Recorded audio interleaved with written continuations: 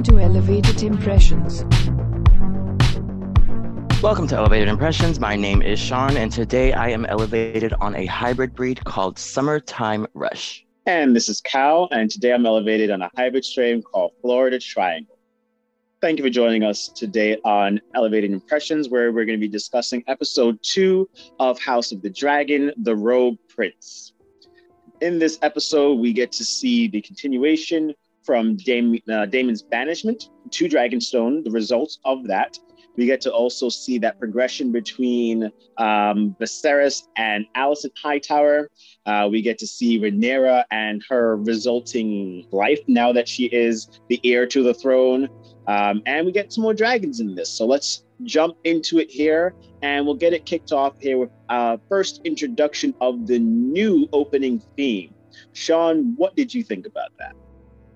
I loved it. Let me say, I had a friend over watching this episode. I will never do that again. They talked too goddamn much. And I was like, shut up. From the very beginning, because I was so enthralled by the opening thing. I was like fascinated. And this motherfucker kept talking. And I was like, hello, don't you see me watching TV? So I loved it as well. Luckily, I didn't have anyone talking to it. And I was a little bit disappointed when it first started because I thought we were going to get that little bit of a remix to the theme song that they were playing in the first episode. It had just slight little changes to it. So I thought we would get that kind of theme or some other theme for what's more symbolic to the Targaryens. But as the credits went along and it was just playing and the crescendos went up and went down, I was like, nah, I'm good for this. Yeah, let's go. Dun, dun. And I was in it. I was loving it. Now, mind you, I was a bit confused, so I had to go back and research what the hell was actually happening in that scene. But the whole entire scene is a tower, which portrays the bloodlines of the Targaryens.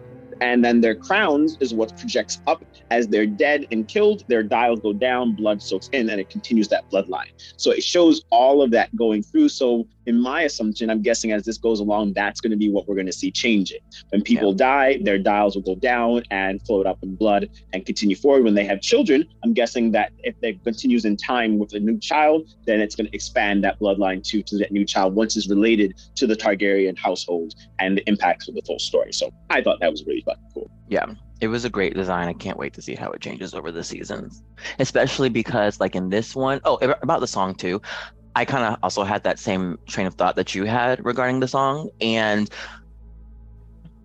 I still haven't decided how I feel about it 100%. Part of me hopes that they were just doing it for nostalgia reasons, and moving forward it'll be a new theme. But then a part of me is also like, you know what? That's branding, so I'm just gonna let them have it. Exactly. But yeah. In regards to like the visuals that we saw after we saw Rhaenyra, it kind of like the camera kind of like pans and turns away, so we don't get to see the like where her bloodline flows and the rest of her family tree, if you will. So as time moves on and we see that she does have relations with other characters and she does have children, it'll be interesting to see how that's depicted, especially the fathers of those children. Exactly. That's going to be interesting to see. So let's jump into the episode here. We get to find out that this is 6 months now in advance, half a year from the passing of Baelon and Emma's killed. Emma and Baelon, baby Baelon, the heir for a day.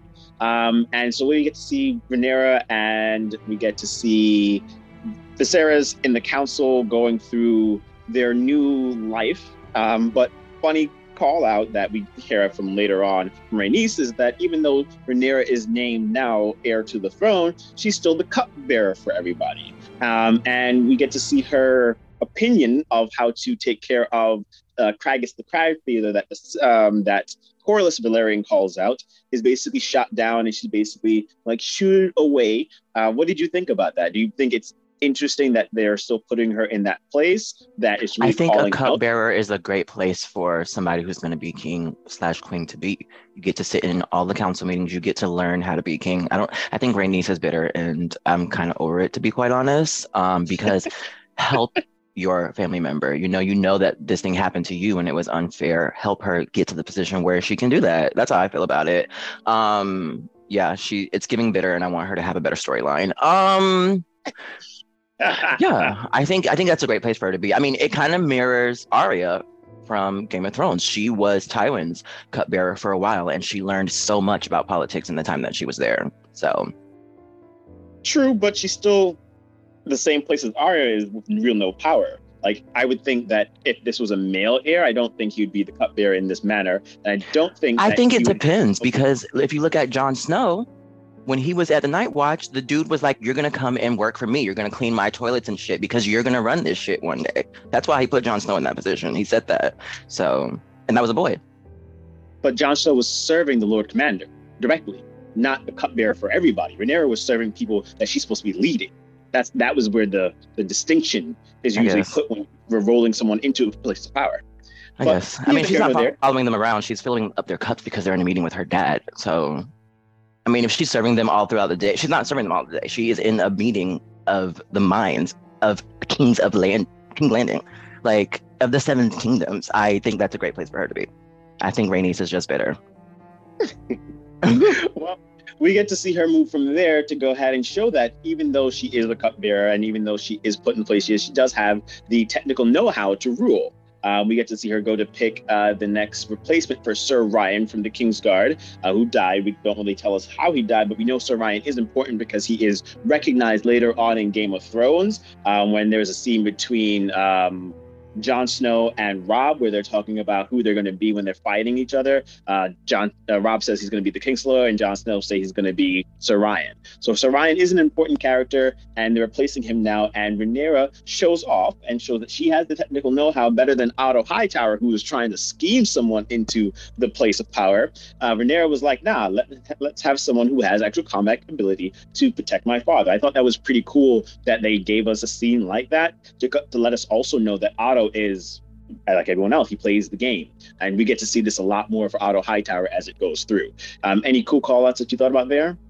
No, I think they're just showing two sides of the coin. I think some people would argue that she did not make the right decision there, and you got to play the game, and it is about politics. So I think, like I said in the last episode, I think they're showing a lot of things that are going to make so much more sense once we see how things play out later on. Oh, absolutely. But for me, it still kind of gives that callback of like when you had Ned Stark roll up and do his thing, and you had Littlefinger being like, now you got to play the game.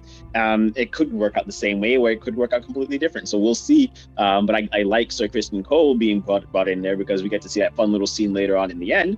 But from there, we move on to get this little Viserys and Alicent being together, and Viserys, we find out about Viserys' rotten finger before that, and his maggot bath and the finger and everything. People online are saying that his finger is potentially grayscale, which is interesting, right? Because the way they showed it and introduced it, it was a cut by the throne.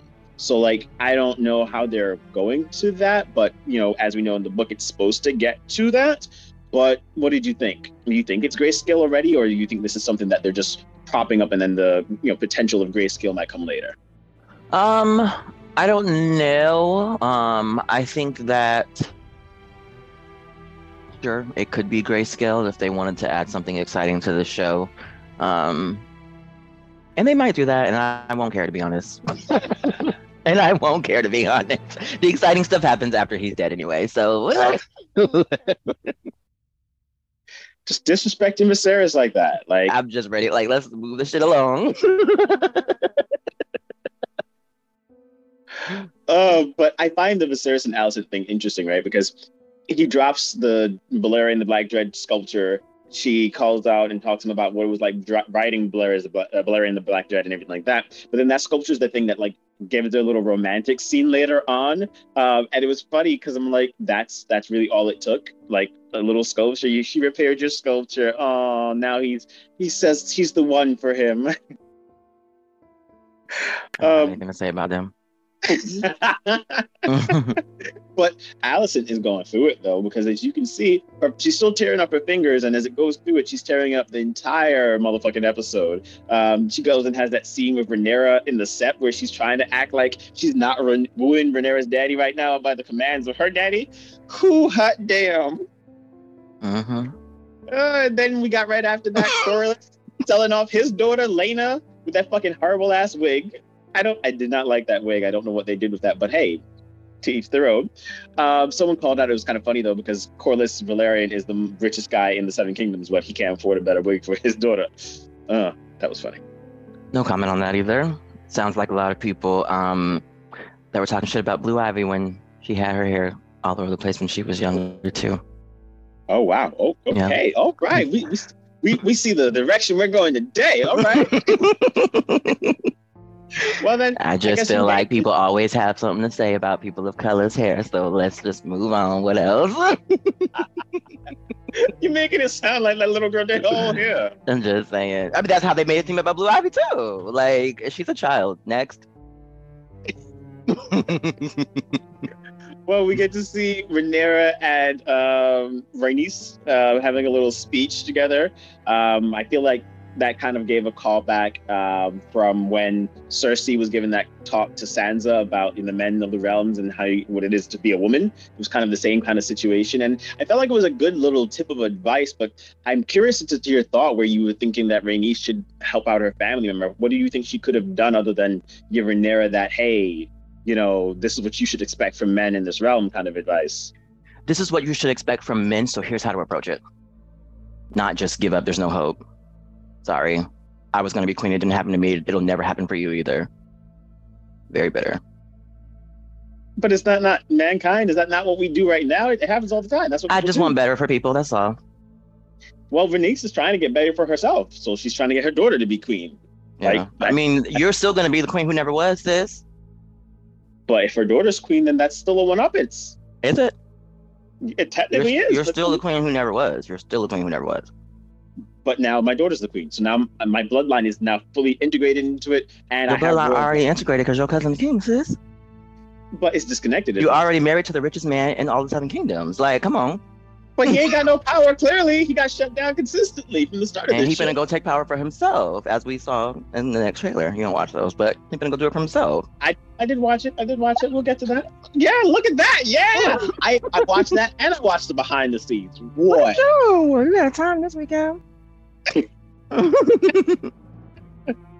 Well, but no, I wanted to go back for a second. Back to, what was the girl's name? Lena, the daughter. Yeah.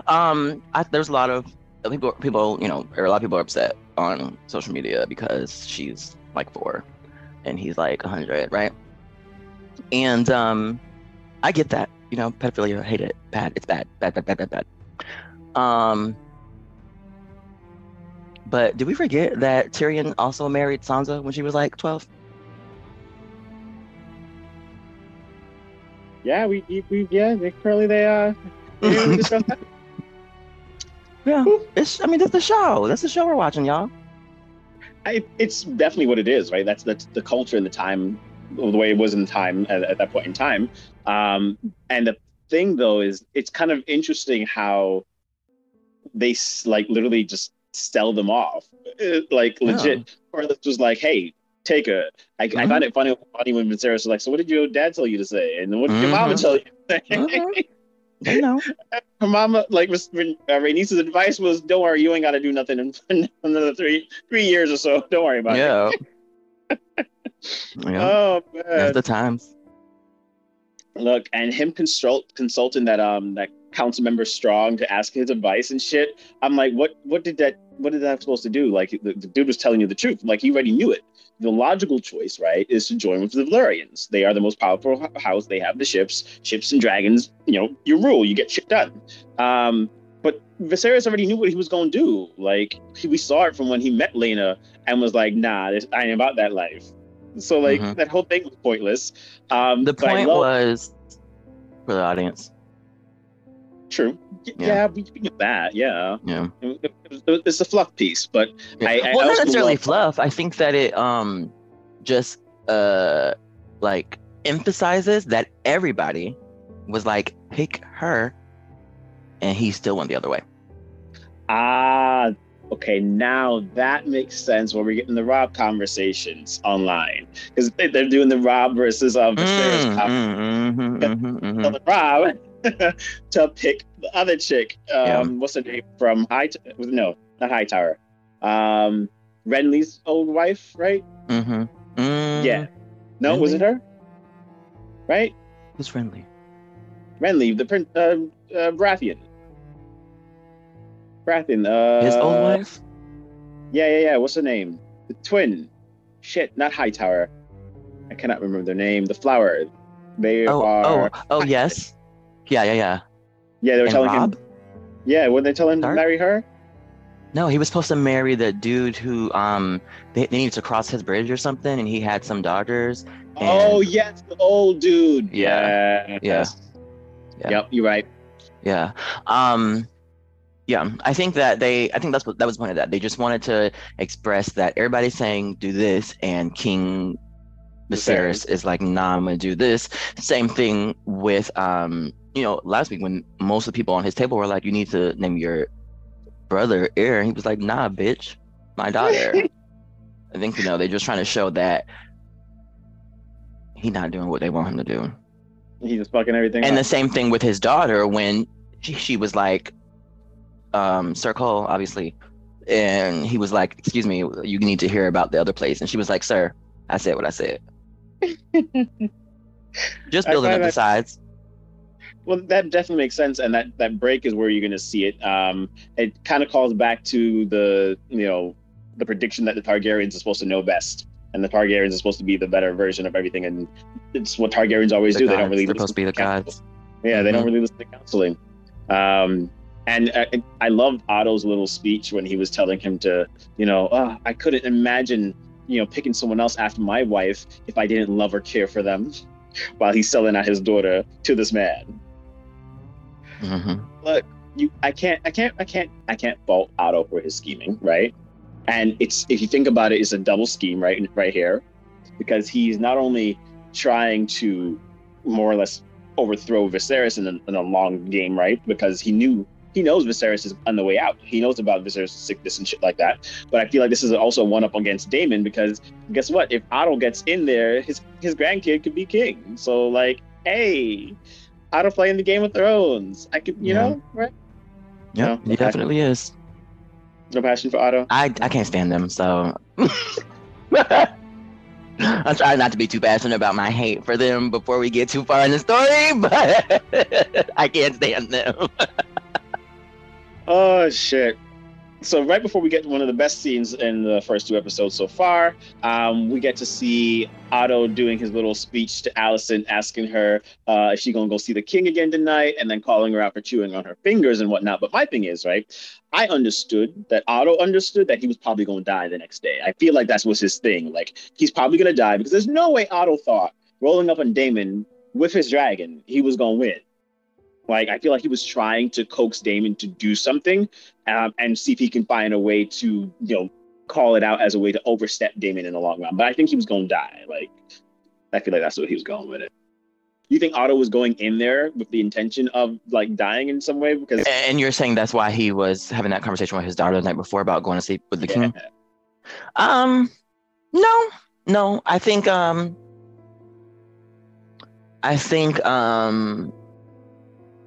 Otto assumed the king would just be, alone and without, everybody there, because everybody's leaving to go handle Damien. It's the perfect time. Go get in his bed. You going to see the king tonight? Hop in his bed, bitch. He just pimping his daughter out because listen, I'm trying not to be too passionate about my hate for them. He just pimping his daughter out, and she is just doing it. So, I can't stand them. Ooh.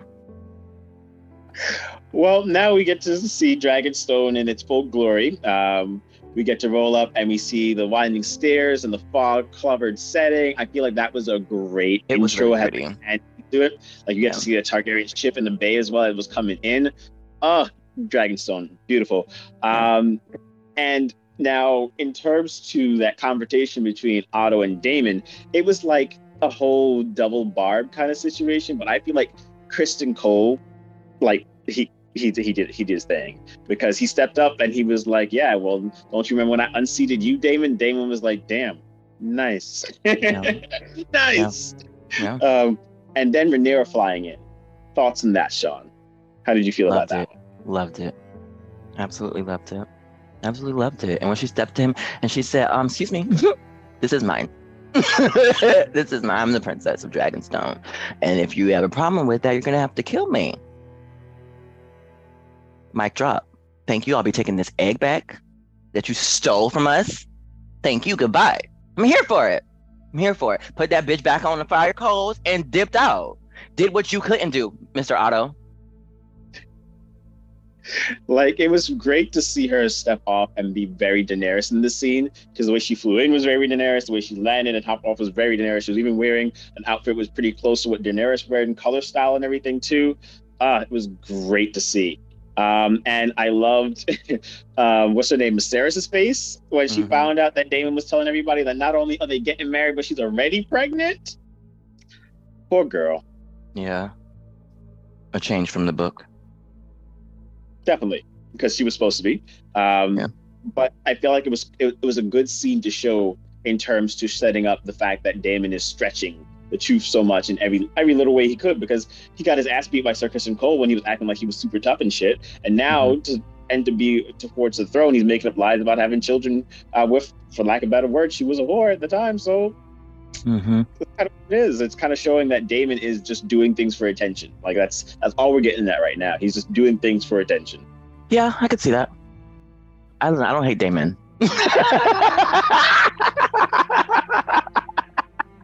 I think I think that perhaps he is just he at least loves Rhaenyra. We know that.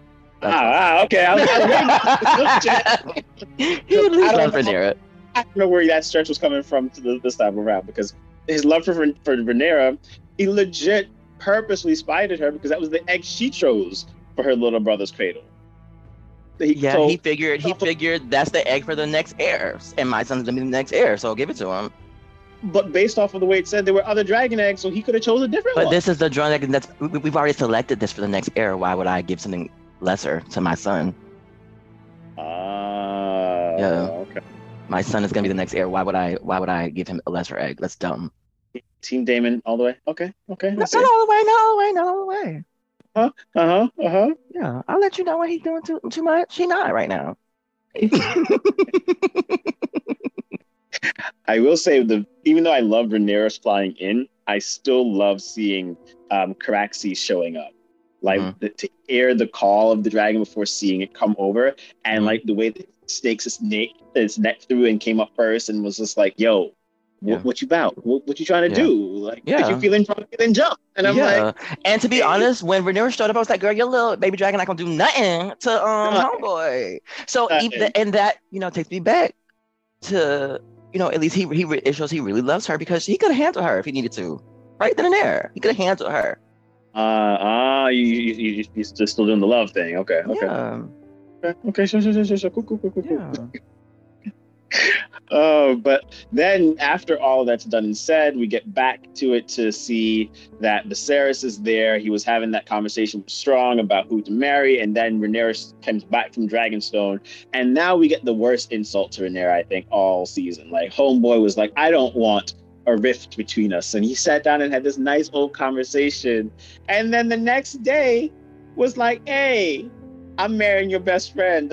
He was like, what could I do to ensure that we don't have any issues, kind of stuff, and then marries her best friend. He knew that shit was going to blow up in his face. He knew it.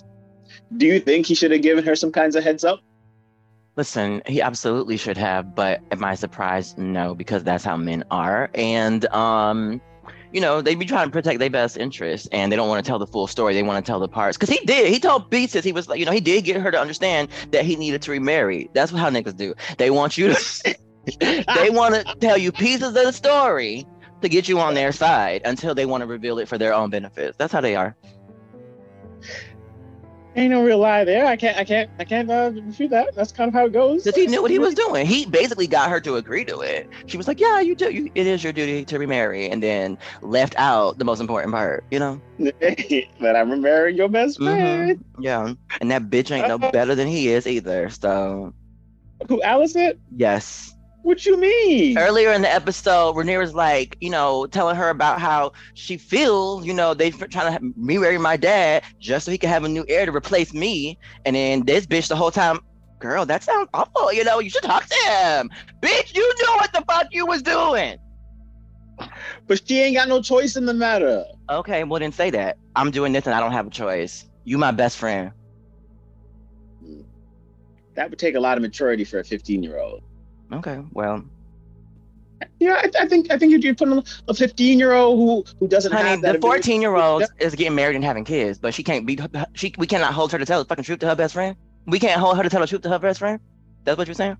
Absolutely, because she was not taught to be that way. She was taught very much so to be subservient. She's more okay. Well, guess what, bitch? I've been taught to not trust bitches that don't tell the truth. I thought we were holding in your hate. This is where it starts, y'all. This is where my anger for this bitch starts. This is where it started. Hell, look, you can't be out here blaming Allison. She ain't got no choice in the matter. Whatever, bitch. You see how this poor child's tearing up her fingers. Yeah, that's a guilty conscience. Exactly, but she ain't got no choice. Like her dad okay, said. Just say that. Just say it. That's what I said. Just say that. This is all I want. Listen, I am not mad at people for being the people that they are. Just be honest with that. That's all I'm saying. That's all I'm ever saying. Just be honest with who the fuck you are. That's all. Yeah. They could do that. But if they did that, would we have a story though? We wouldn't, because everything would end with, well, this is what I'm doing, and then we go, okay, cool, done. Nah, it's not cool. It ain't cool. I'm still gonna get on my dragon and fuck y'all up. But I'm gonna do that right now. But I'm gonna do it right now. Where is the incentive to tell the truth then if you still gonna burn me with your dragon? To skip all that extra shit. Let's skip all this extra shit and get right to it, bitch. Yeah, let's just get right to it, Ernie. See? I don't think you'd survive in Game of Thrones. Oh no. You wouldn't survive that life. You wouldn't. You'd be out here like the fucking mad kid, burning everybody left and right. I absolutely would. Jakara's on all you hoes. That's what we need today in 2022, but that's why I don't have a dragon. I think that's why a lot of people don't got a dragon, Yeah. So dragons don't do much else than cause havoc and mayhem. But we round this episode out seeing our first glimpse of Kragus the Crab Feeder, and I will say I didn't expect anything gruesome this episode from the way that it was like, a constant setup of something going to clash and let down. I didn't think we'd get to see what we got to see, but that shit was gruesome and a little bit creepy. What did you think? Agreed. You have no passion for it. Yeah. I thought this was a great episode. I don't think it was as great as the first one. But yeah. Yeah, people are also calling out the potential of Kragus having grayscale as well, based off of, I believe it was in the behind the scenes episode where they showed a little bit more of a panned out vision of him, and you could see on his shoulder he had it looked like gray scales on his shoulder itself. So I think that's going to be a great setup to see how that all ties in together in the long run. Yeah, y'all really interested about this grayscale stuff. I don't give a fuck. Yeah, that's cute. I love that for y'all. Wow. What? Wow. Well, this was much more of a more peaceful episode than the first one. I definitely think I like the path that they're going with it and the way that they're adding into the story compared to what the books provided with us. I like the little touches where you get to see characters who you were told were betrayed, but never really understood how the betrayal occurred. So that was pretty fun too. And we got to see more dragons. Now, mind you, next episode is going to be much more brutal because we get to see that there's going to be that war in the Stepstones. Any predictions there? I doubt we're going to flash forward a bit because I feel like maybe months again if they do go forward, just to get that war and that piece rolled up. Because right now you get to Corlys just start setting up his plot with Daemon, and we get to see Daemon kind of defend his brother a bit in that episode, in that scene too. So I don't think we'll get to jump right to it unless they flash forward a little bit. They're definitely flashing forward a bit, because in the trailer they show Alicent's first kid already. Yes, because then Otto called out having a son. Yeah. They're definitely skipping forward, which is cool. We got a lot of time to cover, so yeah, go get to it, shit. You touched on that Corlys and Daemon scene though. What did you think about that? Where Corlys was like proposing their joint union, called second brothers and said that whole line that Damon was like, no, you can talk shit about my brother, but I can talk shit about my brother, but you can't, kind of stuff. Yeah, it didn't really excite me, to be honest. But I will say it just reinforced what I've been saying about how they are, I think they're doing a fantastic job of showing us what we need to see so that when, Civil War breaks out, we understand why people are siding with who they're siding with and why, people get mad when you don't side with who the fuck you're supposed to be siding with. So I think they're doing I think that's going to be this whole season. I've seen a lot of people saying they're bored. They expected more. I don't know what they expected more of, because again, we're taking them back to season 1 of Game of Thrones, where nothing happens except for Bran being pushed out the window. Like, give it a break. Already so much more has happened than what happened in season 1 of Game of Thrones. So I'm not getting that. There's a lot of talking, but Game of Thrones always had a lot of talking, so I don't know what. There's a straight ton of talking. That's what you said. And you had to divulge, like, okay, what did that mean? What did that mean? And who did say that? And how? Yeah, that's what Game of Thrones is. That's the whole Game of the Throne piece. Like, and this is only episode 2. I don't think any season of Game of Thrones episode 2 things were popping off. If anything, you got the first episode, if it was picking up from the previous season, that something popped off, and then the second episode was always the lull. It was never they never had 2 back-to-back episodes where shit was popping off. You got to see blood, guts, and fighting and everything with 2 back-to-back. So I don't know what people are expecting. It's been a while, I guess, since Game of Thrones was on, so they've just forgotten. Well, I'm still loving this shit because I love the little web that they're building and putting together. And so I'm waiting to see things explode, because that's what they're doing. It's the lull before the storm. It's the setup. Like, we need this. This is necessary, in my opinion. Yeah. I will say, though, that perhaps if I had not read the book, I might find some of the things boring as well. But because I know what they're setting up with a lot of the scenes, it makes it more exciting for me. But I can remember going back to first couple of seasons of Game of Thrones before I read any of the books and being like, I mean, I didn't even continue watching it after season 2. I got bored and stopped watching it. But going back and watching seasons 1 and 2, now I can appreciate all of those setups. But my first time watching it, it was just like, what the fuck is this and what are they doing? So I get people saying it's boring, but trust me, it is imperative that they say the things and do the things that they're doing right now, so that when shit starts popping off, it all makes sense. I get that, right? But I don't see how you can not see what they're trying to do. They're making it blatantly obvious. I think it's blatantly obvious because people don't know what they don't know. I'm not even talking about like going down the long road of what's going to happen. If you put together the little bit of clues that they started off with, ready? They called out the fact that he needs an heir. They showed you from the beginning that the last time an heir was missing from the throne direct line, it was gone to a woman, and then it was passed over. You have Rhaenys calling that out again in this episode to let you know that, hey, last time a woman was in place, I was passed over. And then you have the situation with Daemon vying for power back and forth, and how he's trying to show off, and how he's trying to do this. He came in sitting on the throne, and like everything has been slowly called out in terms to what's building up for a conflict. It's literally, and they even had it saying when they called out in the beginning how the only thing that could destroy the Targaryens were the Targaryens themselves. Like, they constantly let you know that, hey, this is going to boil down to a conflict internally.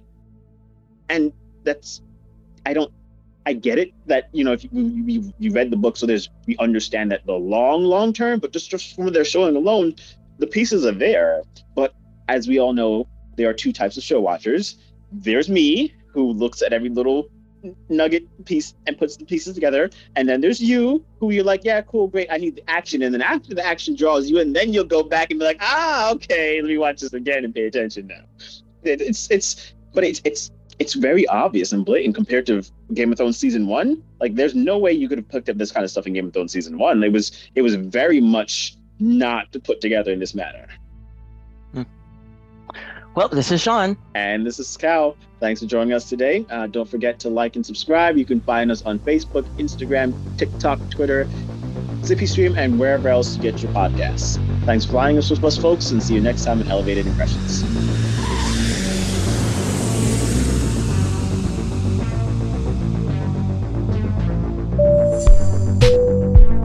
Thanks for flying with Elevated Impressions.